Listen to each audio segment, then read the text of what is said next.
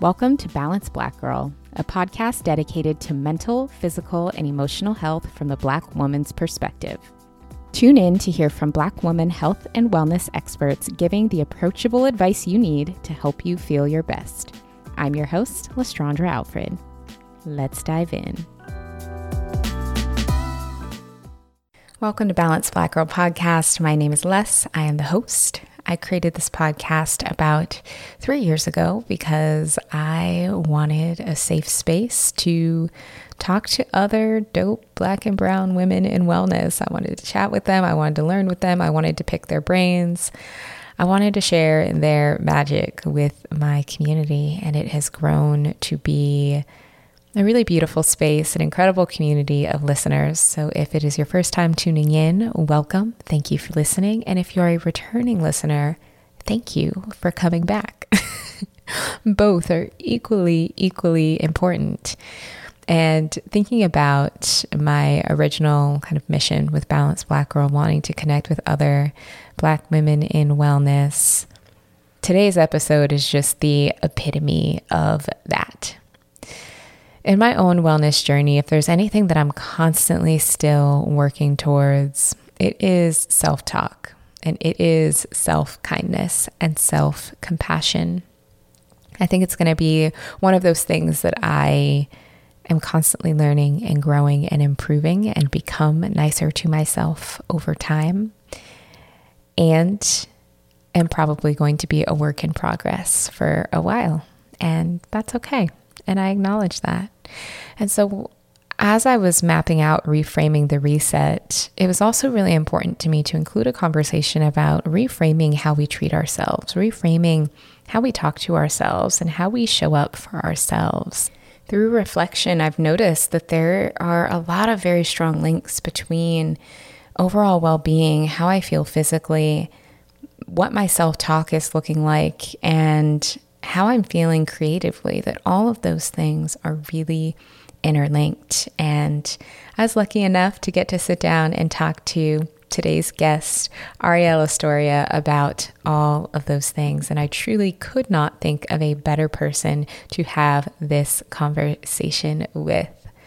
Arielle Astoria is a spoken word poet, gifted writer and author, captivating and authentic MC, speaker, and actor. And she is just a ray of light. If you have ever seen her work, if you've ever seen her online or any of her content, any of her writing, she just grabs you through the screen or through whatever you are seeing her or her work through.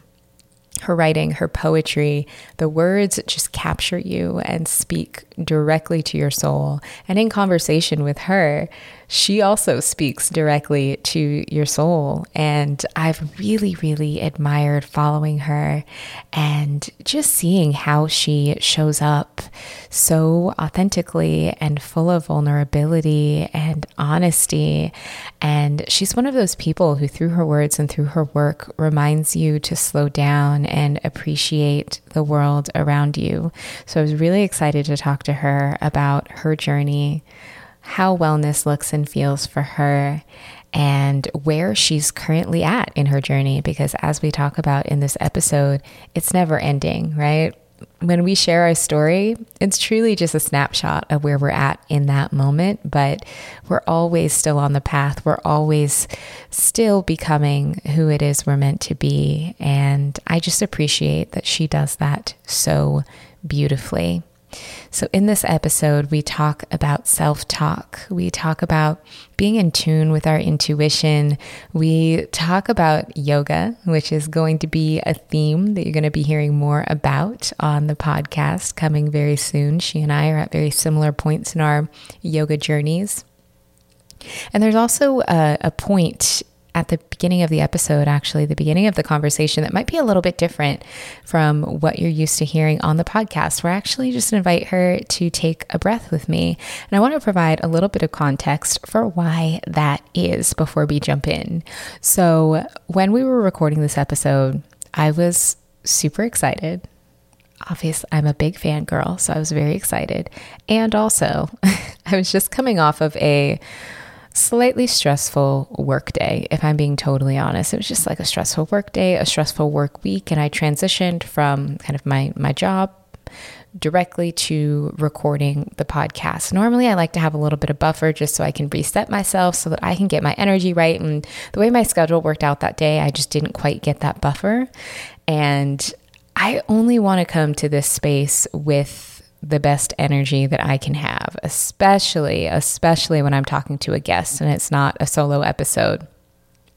And I knew that I needed a breath, and I invited her to do it with me on air. And please know you're also invited to take a breath with us on air if you feel like that's what you need in that moment. I wanted to share that because we all have those moments where we need to just pause and take a beat and recenter and collect ourselves before we proceed. And I think the more that we can share those moments, the more normalized it is to take them when we need them. So this conversation with Ariel was such a treat, and I hope you enjoy it as much as I did.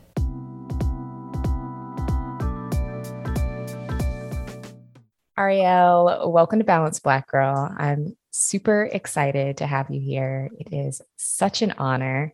I don't know about you. I don't know how your day is going. I've had kind of a long week and I kind of want to take a breath. And I was wondering if you wanted to join me in just like taking a deep breath.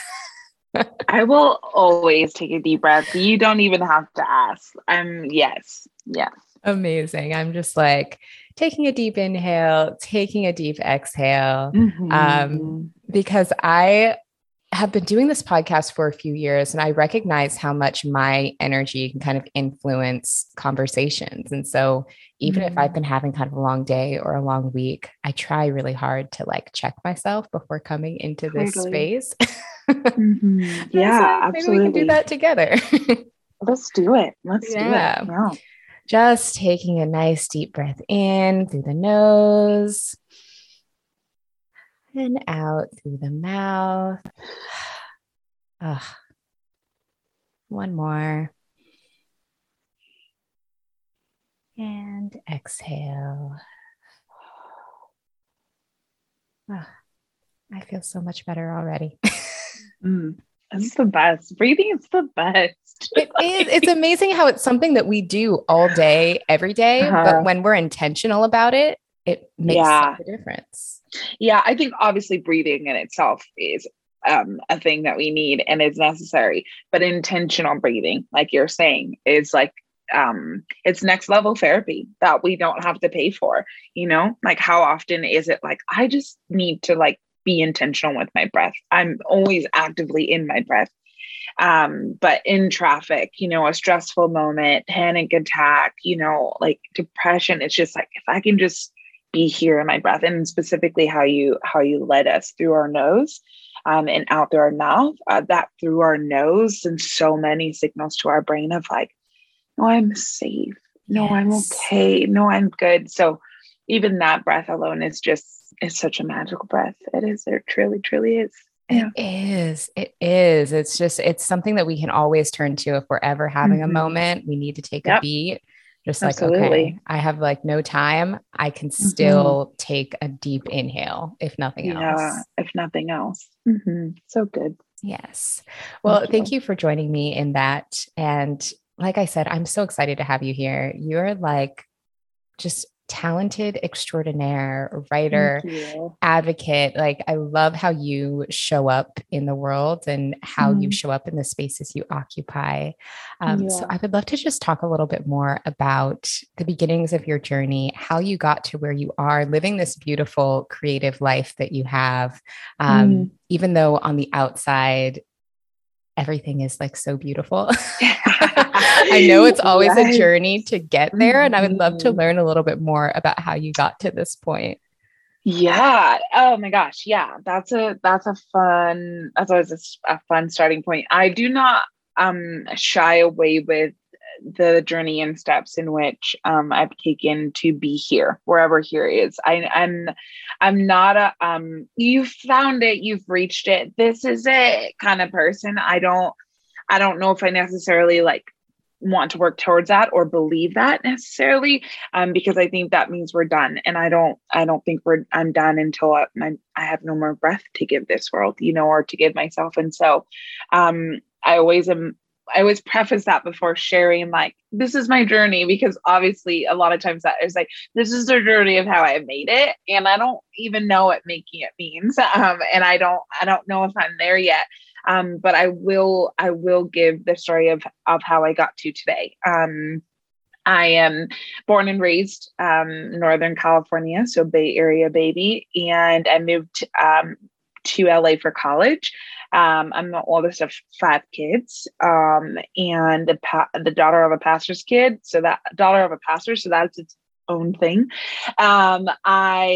I went to college for psychology and theater. I've always loved theater. I've loved storytelling.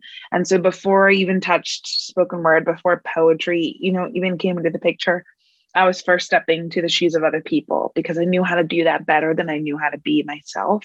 And so I wrote a lot of plays and monologues and things like that.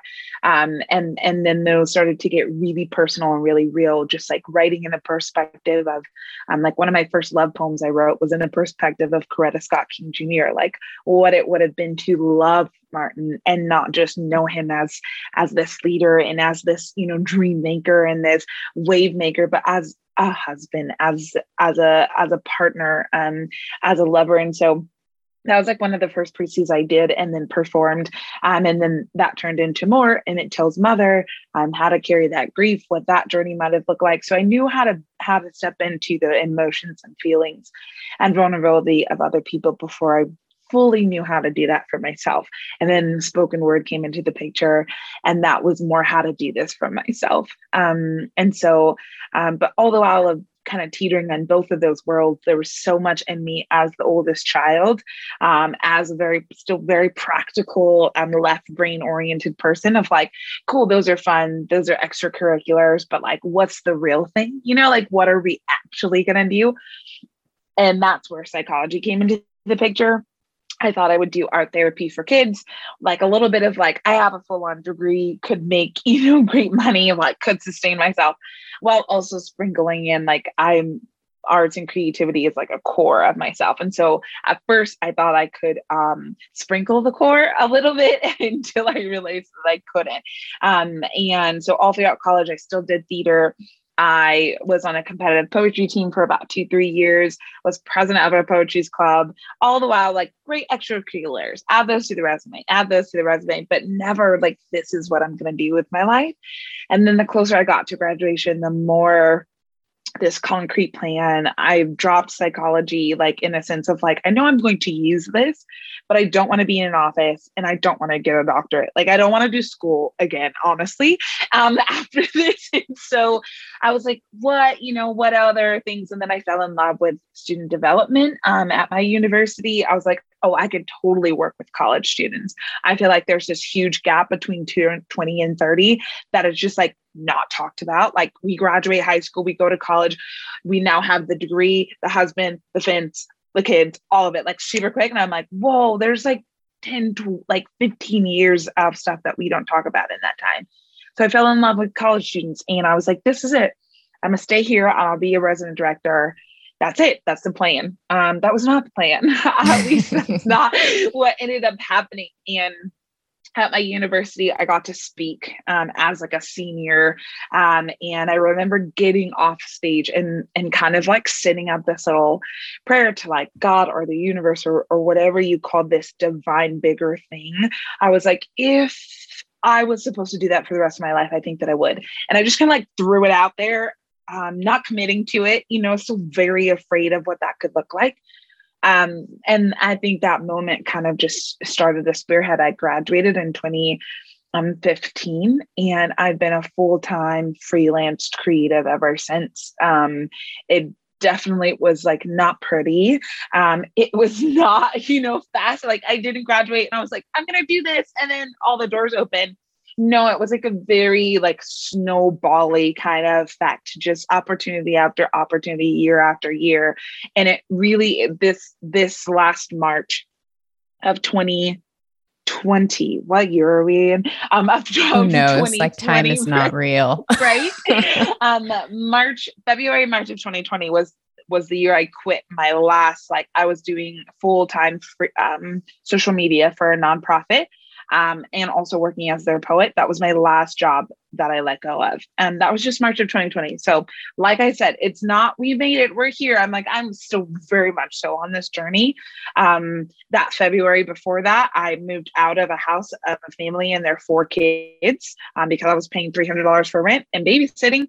And in LA, it's freaking expensive. So that's what I can afford as an artist. And I moved 2019, September of 2019, I'm to my first just me and one roommate apartment. And that's where I live now, because she got married and then I got married. And so now we live here. And so it's just been this constant ripple effect of like, I think I could do this. I think I could say yes to this. And I'm learning a lot in this season, about the no part of it. But at first it was a lot of yes and a lot of, let's just see where this goes. Let's just see where this goes. And there's still a mix of that, but it definitely is a little bit more balanced these days. No pun intended, but yeah.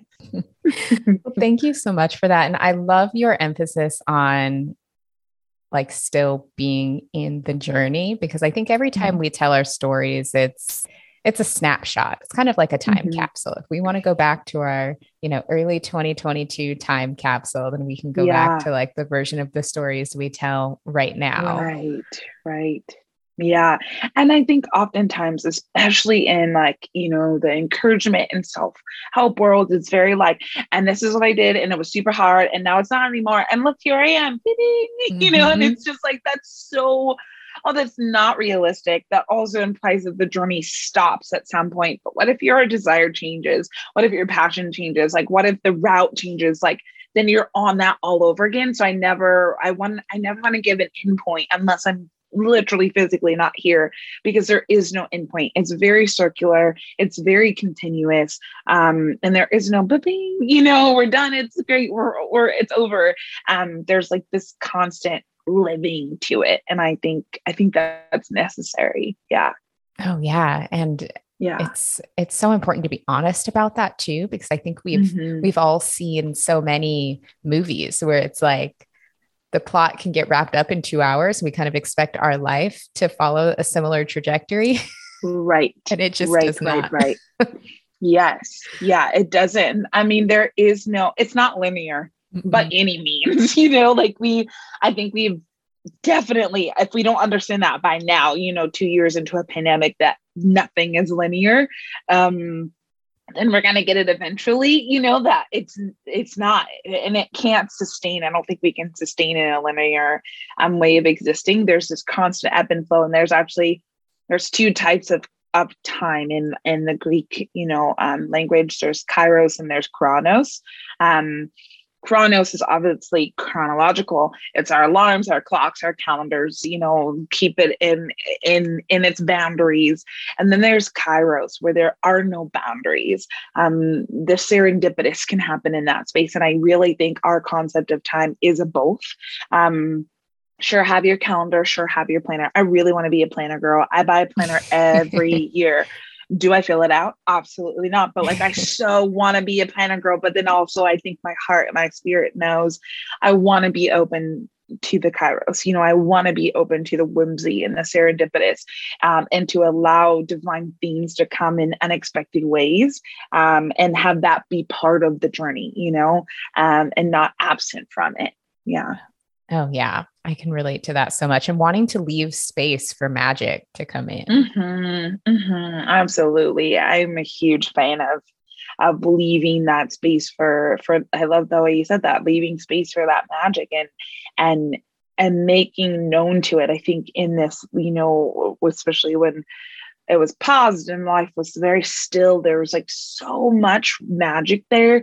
And it was like this moment where you're like, oh, that's never went away. Like we just were slow enough and able enough to see it. We had to say a lot of no's. So we found the magic in that space because we were slow enough to see it. And now noticing like, I can't get that out of my head. It's still there, but like, I have to be in tune to it. I have to be aware of it. And that means I have to stop sometimes, or I need to be a little bit more aware sometimes and really lean into that. Yeah. Absolutely. And it sounds a lot like also creating space for your intuition and listening to your intuition. Is that kind of an accurate Absolutely. I think there's a other, her name's Glennon Doyle. She calls it the knowing. And I think women especially have the knowing, like we know, in our deepest of deeps, in our cores, of course. And there's been so much against especially a woman's knowing.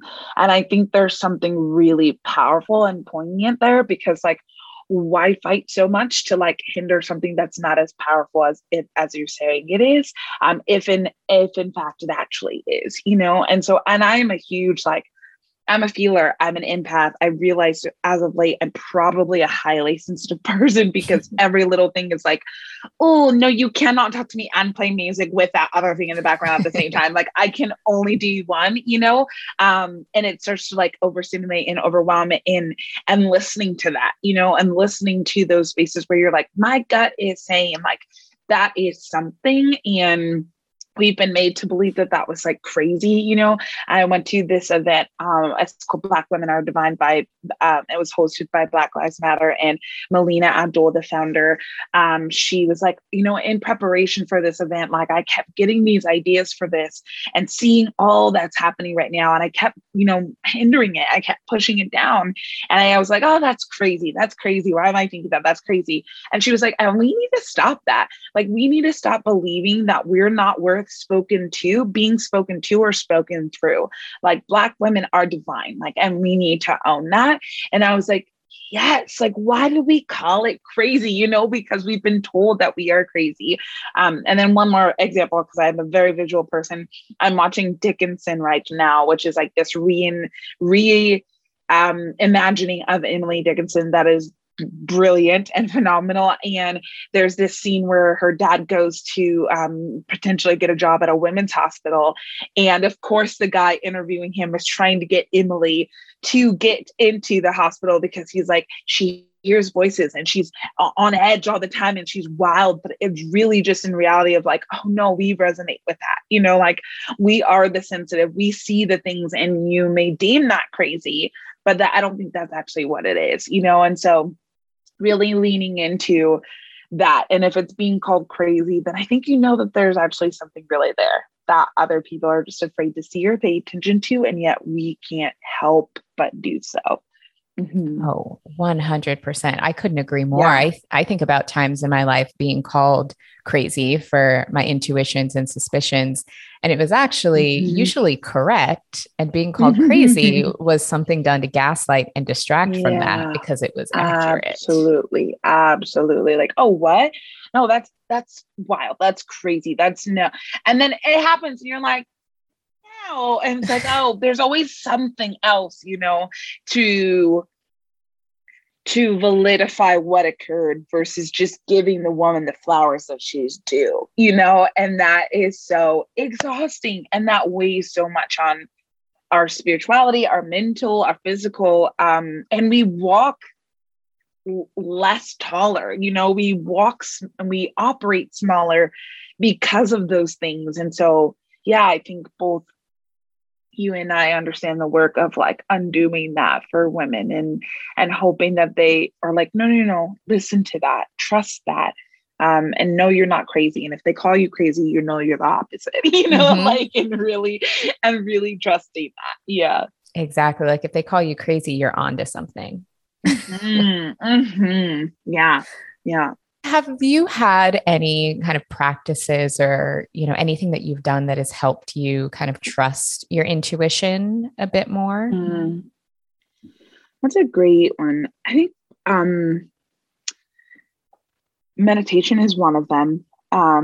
Like if things are too loud and I can't listen, I can't hear, then tuning in there. I also think yoga is a practice of that as well. because it comes back to like, oh, that shape didn't feel good in my body. And I'm listening to that. So let me adjust, or let me come down on my knees, or let me alter this. So I think that has really helped me apply that outside of like, this doesn't feel good in my body. So I need to adjust. I need to say no. I need to alter something. I need to shift something. And I think being in our bodies, also helps us be everywhere else, and knowing how to do that well, I think is really important. And I'm also very lucky because I have a partner who I can like ramble off to, and he'll reiterate truth back to me, more often than not. And so that is very helpful to have this kind of soundboard too. But I think just like everyday practices are definitely comes down to like meditation, that listening to everything and nothing all at once, and tuning inward. And then also, for me, practicing yoga and really having to learn in these like spaces that are oriented towards smaller, white bodied individuals of like, yeah, no, that this body can't do that, but what else can I do, or how else can I show up in this pose, in this shape, and how can I do that well? Oh my gosh. Yes. Okay. I would really love to talk about that a little bit more. And I love that meditation and yoga were the two practices that you really zeroed in on there, because with meditation, it's that getting quiet and getting still. And when you're not used to being quiet and still, it can be really scary, really scary. And then once you get more comfortable with it and you see how much you can uncover from yourself with it, then you're like hooked. Right. But I also really loved what you said about yoga, because it goes to show how much physical practices and just feeling grounded and in tune with our bodies can positively impact everything else. Totally. It's a ripple effect, like what I do here, and I say here, and as I do that, I know no one can see, but my hands are moving up and down my sphere of physicalness, what I do here heavily affects what happens out there, and vice versa. There's like this little moment of like magnetism, if you will, or this little moment of like, there's a force in between that though. So before I'm affected by it, or before it's affected by me, there's this moment in between where, I can change how I intake what's happening, and how I outtake what's happening. And so, but a lot of that has to do with like, but I also have to know what doesn't feel good. I also have to know what doesn't sit right in my spirit. I also have to know, like when to say no to certain things. And so, being able to like have that moment of like, I forget what the quote is directly, but like, we have that first response, of how we respond to things. And it could be a response, a reaction, or an action, and reactions have so many different layers to it. So how I react to this could shift my whole day. Like we know that, like our whole day could be shot just based off of one reaction or interaction. And that is so, I think we're even more sensitive to that in these last few years. And so for me, it's definitely like, I could be the most dramatic person and this could wreck me. Or I could be like, all right, it's really not that bad. Just like a few deep breaths, like how can we be here? Like how can we continue to come back here before we let ourselves like carry the whole world almost. Yeah. Yeah. I love what you just said about our reactions, because our reactions are truly the only thing we have any control over. Absolutely. We can't control anything else. Not a thing. Yeah. Not a thing. Yeah. So I would love to talk a little bit more about your yoga practice and how your yoga practice got started, and then also your decision to go through teacher training, which is such a beautiful experience. We're going through it at the same time. Yeah, I'm also doing it. And it is like a life-changing experience. So I would love to hear a little bit more about how that's gone for you. Yeah, I think I first found yoga maybe 2016, 2017. It's been a few years now. And I was going to a studio near near where I live in Pasadena, and it's a hot studio, so that's like my go-to. Is I love a hot yoga. I don't mind practicing. I say cold. Practicing cold. Eventually, you warm up, but there's something just like getting into that like 102, it's 70-degree humidity space that I love it. And yeah, so I found it then, and it was the first time, like you said earlier, that stillness, being really afraid of it. Like if I don't go as a creative, as a Black woman, always feeling like I needed to do the things, say the yes, and realizing, like I said earlier, that space for no. Yoga became my space for no. And because so much of my work and life is personal and professional, that overlap so much. Like that was the one place I could just like lay on the mat, and I don't have to perform. I don't have to show up any kind of way. I don't have to be any kind of way. Like I just got to be there. And some of my best pieces ended up coming from that stillness, ended up coming from, that moment, that just that hour of like, let me just sweat and be with my body. I also like grew up very disembodied with myself, like growing up in the faith context that I did, there's a emphasis on being spirit and not being body. So I was really good at being spirit and not good at being body. And so yoga became that way where I got to be both. It became that space where I got to just be like, what? Sweat comes from there. Like, look how strong my body is. Like, this is incredible. And then over the years, like I'd always kind of wanted and dabbled into like maybe doing a teacher training. But again, it was hard because I didn't really see a whole lot of teachers who looked like me. So I'm like, is that even like a thing? What does that mean? And so 2020 actually was the year where I was like, I think I'm going to do it. And then quickly things happened in life, and it was supposed to be a January training, and I ended up not doing it. And I was like, okay, it's fine. And then much later, I found the studio that I ended up going through. It's called United Studio here in San Dimas area. And it was women of color mostly run, which was a huge thing for me. And I didn't know it was a huge thing for me. And also I went to a retreat that they had hosted, and it was the first time I wasn't the only person of color at a yoga retreat. And I was like, what is this magical place? I need to do everything here. So once I saw that they were doing a 200-hour, I was like, I think this is it. I think this is the time. Like, I want to learn from women of color. Like I think one of our teachers was white, and she was brilliant and we love her, but I wanted that. I wanted to mostly learn from women of color. I wanted to know the history of Hinduism, of where yoga's roots come from. And it is like, I'm done with all my physical going to classes. Now I'm just making up some, and then I like finish my final and all that fun stuff. But it is I think it's a lifelong journey. I would love to get a 500-hour in total, but that is work. Like those weekends were rough, and I feel like every weekend was like a wrecking in its own way. And so now I feel like what I'm doing and this year is like, I need to embody what I just learned as a student first before I teach it. I would love to teach eventually. I know that's in my spirit. I already have playlists ready to go.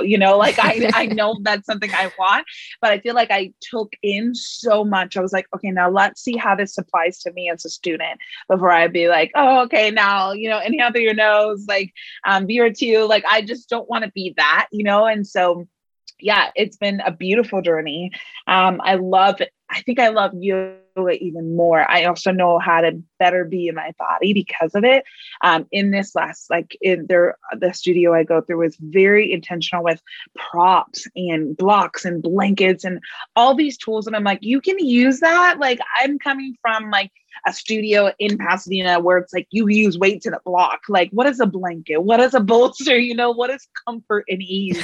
Like, that's not a thing. And so it's really wrecked just how I physically do the actions of yoga. But realizing, Susanna Bhartaki says, yoga isn't just what you do, it's who you are. And that even in itself is like, when I feel down, I'm like, I haven't practiced. It's like, but have you, like, have you already been practicing? And just like really rewiring all of that has been like really cool. It's been really cool and really wrecking and exhausting all at once. Yeah. Yeah. That is How about so for you? good. Honestly, almost exactly the same. It sounds like we've had such a similar Mhm. experience. I'm here in South LA, and so I did a training here in South Yeah. LA with almost Yeah. all POCs, and the goal of Yes. the training is to bring yoga to communities that don't Yeah. have it. And so Yes. that's what we're all doing. It's a combination of yoga and social justice. And Wow. I had such a similar experience of just every weekend, just peeling back these layers. And Hmm. my physical practice and the asana for me is a lot stronger right now. I'm showing up on the mat, my alignment's great and all that, but I'm like, whoa, I have so much work to do to be the yoga. I'm just getting Totally. started. And I love that, like I love that the trainings in itself, it's always said some people go and they don't teach it all. Some people are just wanting to be better students. And I think that's where it starts anyway, in anything. To be a teacher, to be a guide in something means that we have tried to be the best students first and foremost that we could be. And you kind of reach this archy level, but you never stop being the student. And so yeah, the amount of learning and just the books. I feel like I'm going to be reading these books for years and years and years. And just, yeah, and wanting to do like more trauma informed and like not even knowing that was a route. And like you said, the route of just like being more intentional to bodies that yoga has not always been accessible for and to is like really important to me in and figuring out what that looks like. I've always been the biggest person in a class, of usually only being the only Black person in the class, and sitting with that tension, and sitting with that awareness of others in that moment and of me in that moment. And how do you shift that? How do you impact and chisel away at that a little bit? And yeah, the trainings are a beautiful experience. It's work for sure, but it is I think well worth it. Mm-hmm. Oh, 100%. And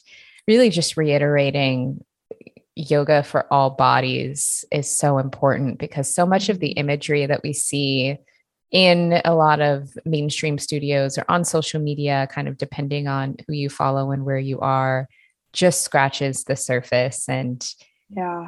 yoga is absolutely not just for thin white bodies Mm-hmm. by any means. Mm-hmm. And so I think with us just showing up, that is Yeah. already really moving that narrative. Yeah. Mm. Yeah, absolutely. Yeah. But it's beautiful. I'm excited for you and I'm excited to see Thank like you. as you continue where that goes and where your practice Yeah. goes. You're as well. I don't know why I already assumed you were certified. I don't know why I had this. And I was like, yeah, she's teaching classes. She's on. I'm like, I don't know why I thought that was already in your spirit, but it's fine. Maybe I was just also like feeling us being in the same journey at the same time. Maybe that's Yeah. what it was. I take that Yeah. as a huge compliment. Mm-hmm. If I like gave off that I was already showing up that way, but I'm like, oh, I have this training has gotten my life all the way together. Oh yeah. Oh, absolutely. Absolutely. Such a beautiful experience. Mm-hmm. So I would also love to talk to you a bit more about creativity, right? For you as a Yeah. writer, as a poet, like creativity is really embedded into everything that you do. And Mm-hmm. creativity is one of those things that is really hard. It's hard because Mm-hmm. it can be fleeting, and especially for being someone who's very visible on social media where it's you're trying to live and express your creativity, but then there's also algorithms and people and opinions and consumption and all of these things that are Yeah. kind of the opposite of creativity. I'd love Yeah. to hear a little bit more about how you manage that and how you are able to still show up as yourself and nurture your creativity when managing all of that. Yeah, it's definitely a balance. I also have to remember that in the social media space, that's content creation. That doesn't mean it's creativity. Mm-hmm. And oftentimes creativity is not given the views or the algorithm because it's not clickable, it's not catch and hook, it's not. And I don't operate like that. Like I operate in a space where I know I have people's attention, like I operate, in the quietness of a book where I don't know I have their attention, and yet they have the physical thing in their head. And so it's a wrecking thing. And even today, I think I had to post like, hey, if you're not seeing my stuff, if you go to your settings and take off your sensitive content, because apparently Instagram thinks I'm sensitive. And so just like really annoying stuff like that. It's so frustrating. And even as you were talking, I kind of heard this like phrase, like, I don't think creativity is fleeting. I think inspiration is fleeting. And we think that inspiration is the core and the key to creativity, which is not the case.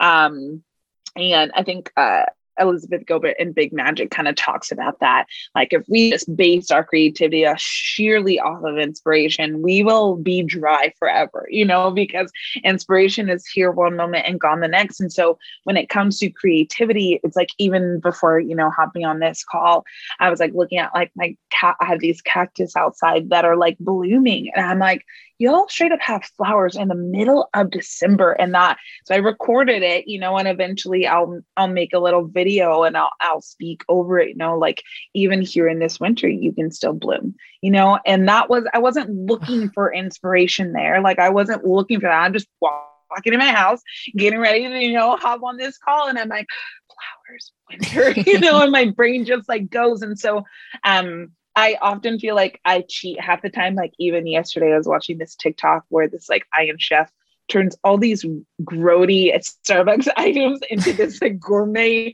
pie. And I was like, what? Freaking out. Like, how did you do that? And my husband's like, babe, that's how people see you when you like just write a poem out of nowhere and then perform it. I'm like, it's not the same. Like I instantly like separate myself from that. But even today I've been like, is it the same? Where it's like, how did that come up?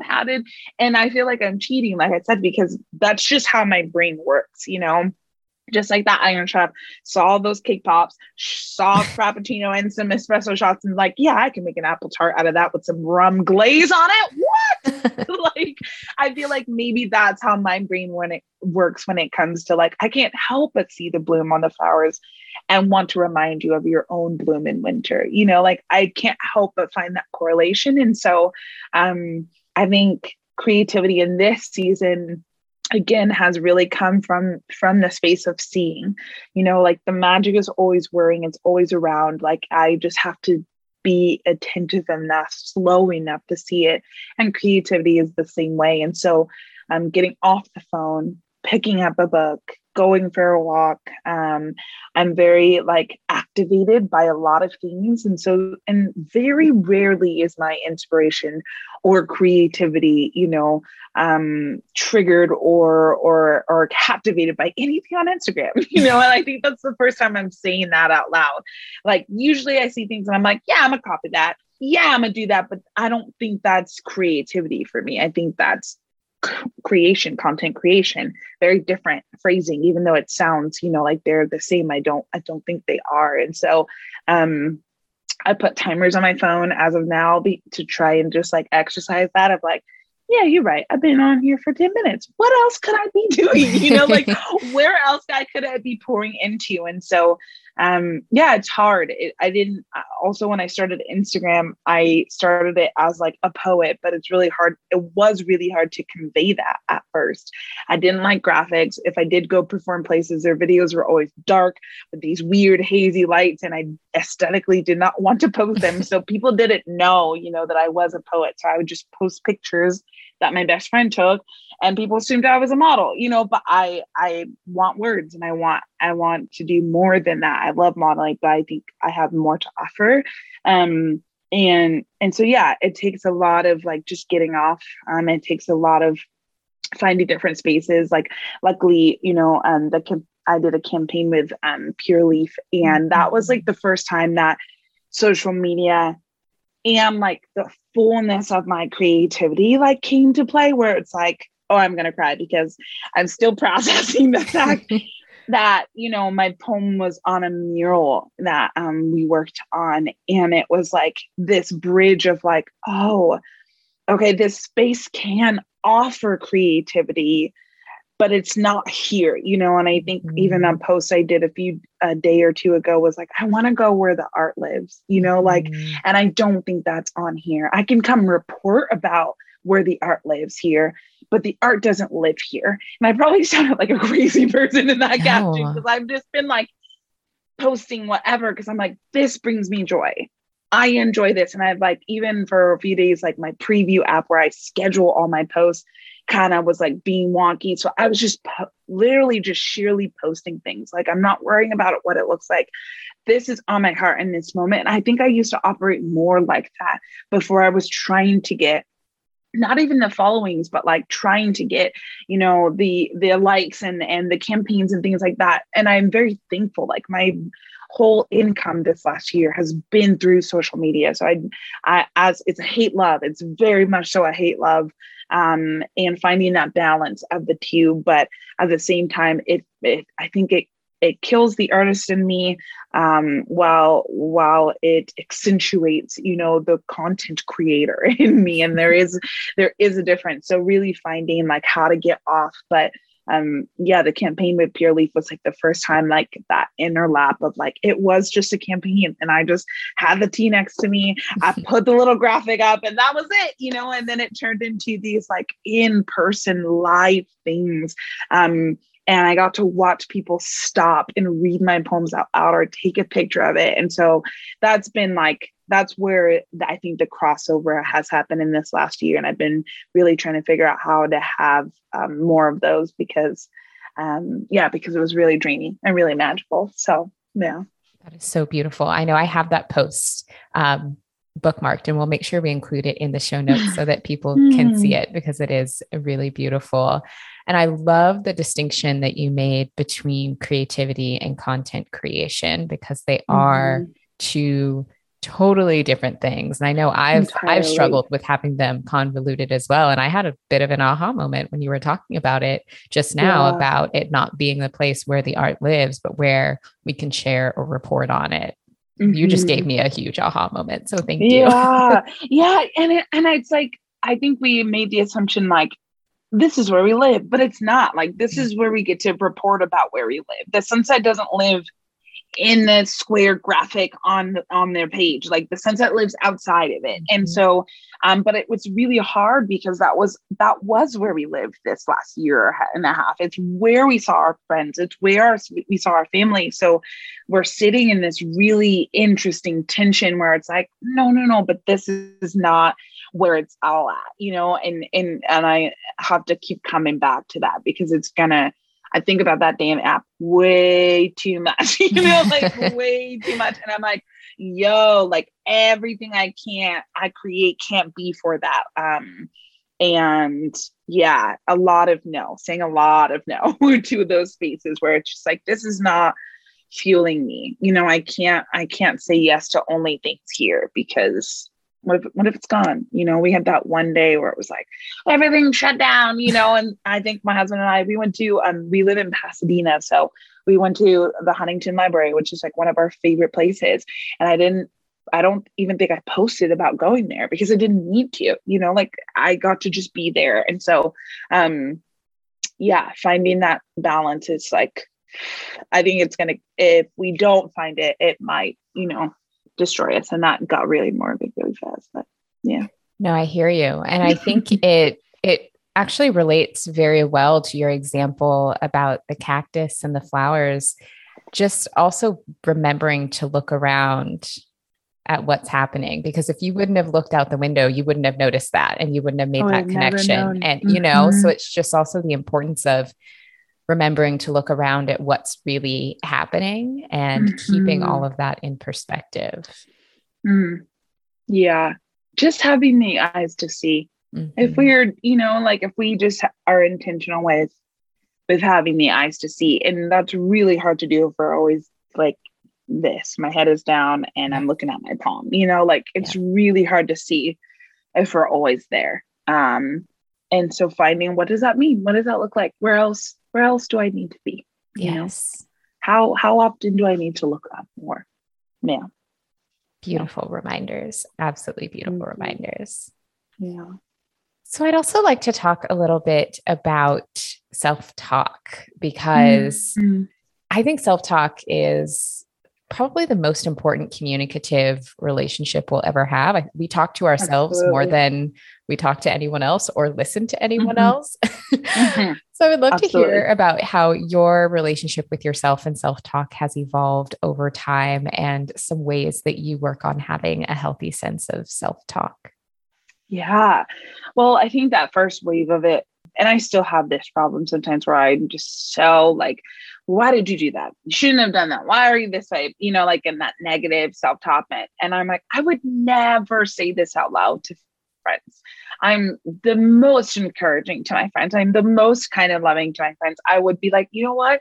That's okay. How can we this way? So I really had to like start switching, how I talk to myself. And I'm the queen of talking to myself. Like I literally have to for work, so like I'm like memorizing and I'm doing things and that's like such a more gracious space. And I think I had posted, in a story, like, may you have like grace with me as you do with yourself. And I had a mentor who responded and was like, that's not very much for some people.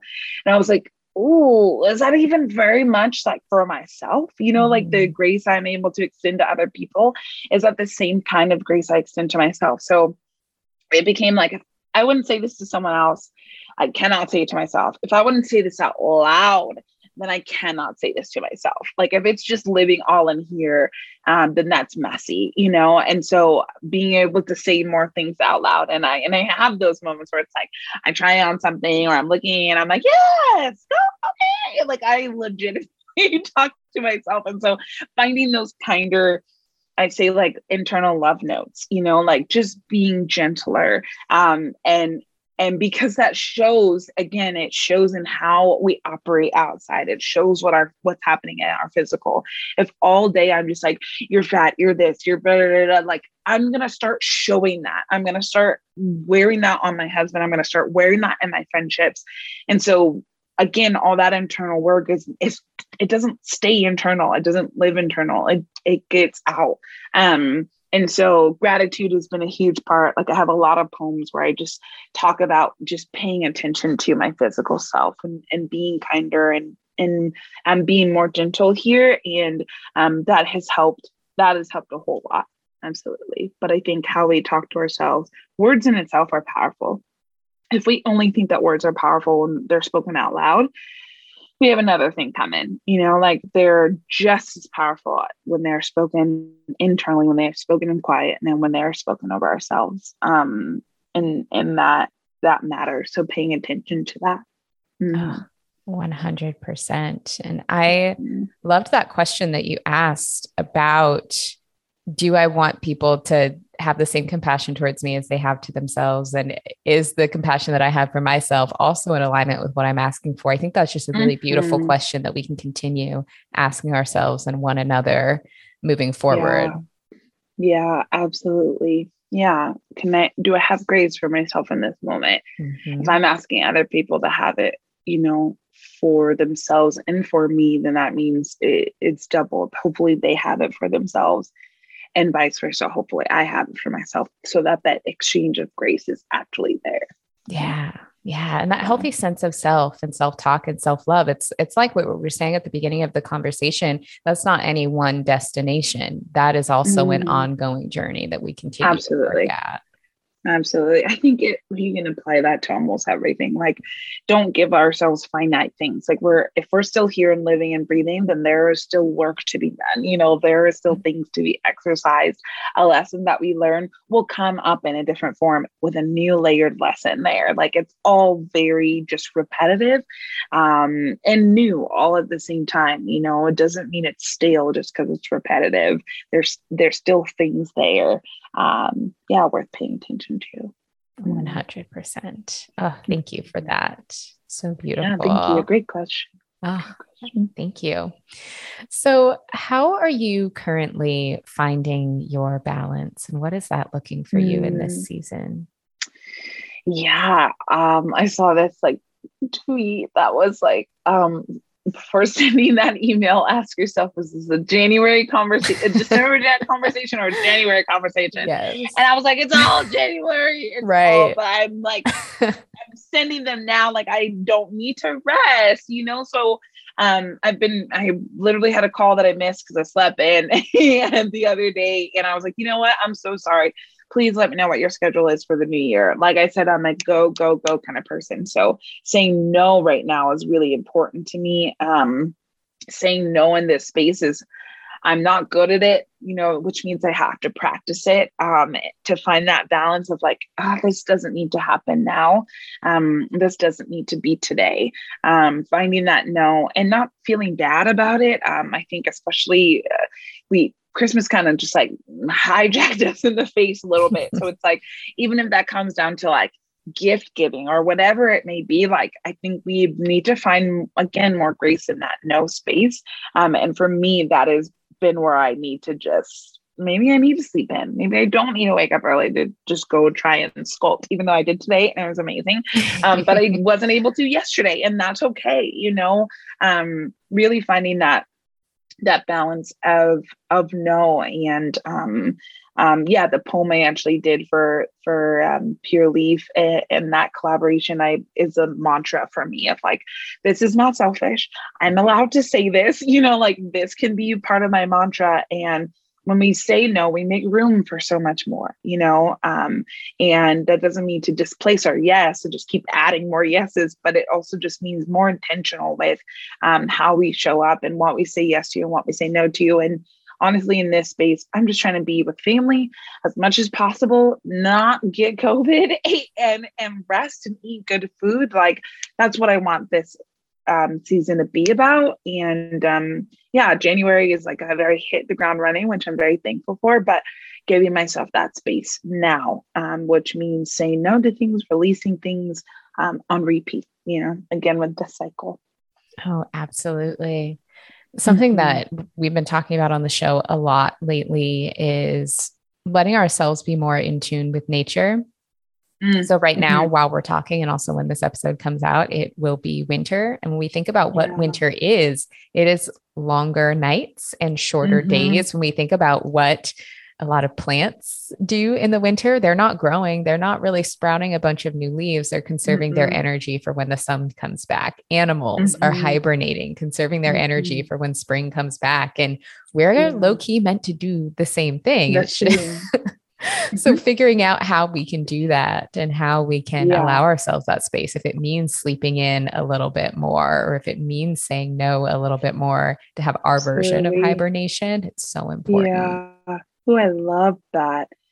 Finding your version of hibernation. Like, what does that look like to define rest? And I don't mean, sleeping. That's not what that means all the time. Like the nap ministry talks a lot about that. Like, rest is rest, like rest is being, and not having to do the things, rest is, like you said, it always throws us off so much when the sun goes down at like 4:30, like 5 o'clock, we're like, no, the day. And it forces you to chill out, to go home because you don't want to be out. Right. All of a sudden you're sleepy. Like, that is literally our body moving with this seasons like we're made to.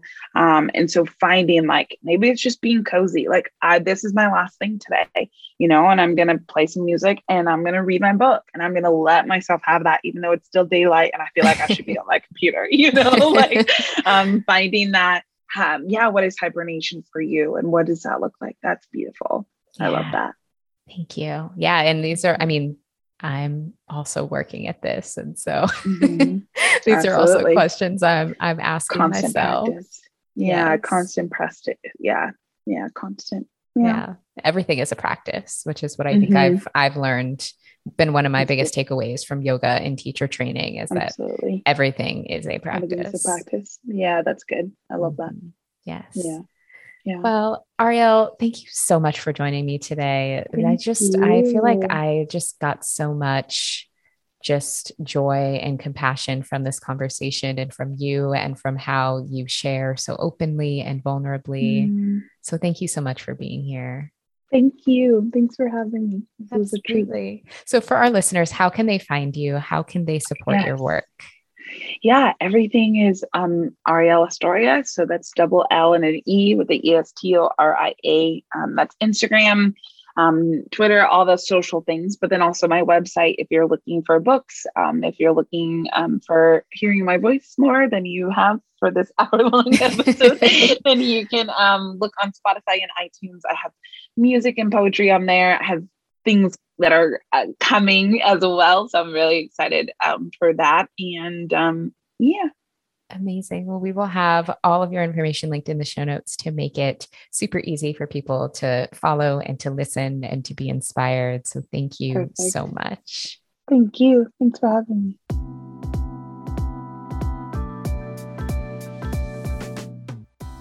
That conversation was just such an honor to get to be a part of. Arielle is just such a kind soul, and I loved getting to talk to her. So I hope you enjoyed listening. Thank you so much for tuning into this week's episode of Balanced Black Girl. We are going to be wrapping up our Reframing the Reset series next week. I'm actually going to be sharing a bit more about reframing yoga practices, talking a little bit more about my yoga journey, just sharing a little bit of information for people who maybe don't like yoga or who would describe themselves as bad at yoga. This episode is going to be dedicated to them. So Arielle and I's conversation about our experiences in yoga teacher training was just a little precursor, just a preview of next week's solo episode, where I'll be talking a little bit more about my experience there. So whether you're a yogi or not, I highly encourage you to check it out. I promise there will be some nuggets of goodness in there for you. Huge thanks again to Arielle for coming on the show. Thank you to our sponsors for supporting today's show. If you heard any products that you liked from our ads today, you can check out the show notes for discount codes, special links, and offers. And even if you missed the live version of the Reframing the Reset Challenge because it ended last week, you can still sign up to get access to the Reframing the Reset dashboard with all of the goodies and resources from the past 4 weeks to help you kind of stay in the right frame of mind all year long. So that is at balancedblackgirl.com/reset. Thank you so much for tuning in, and I'll talk to you next week.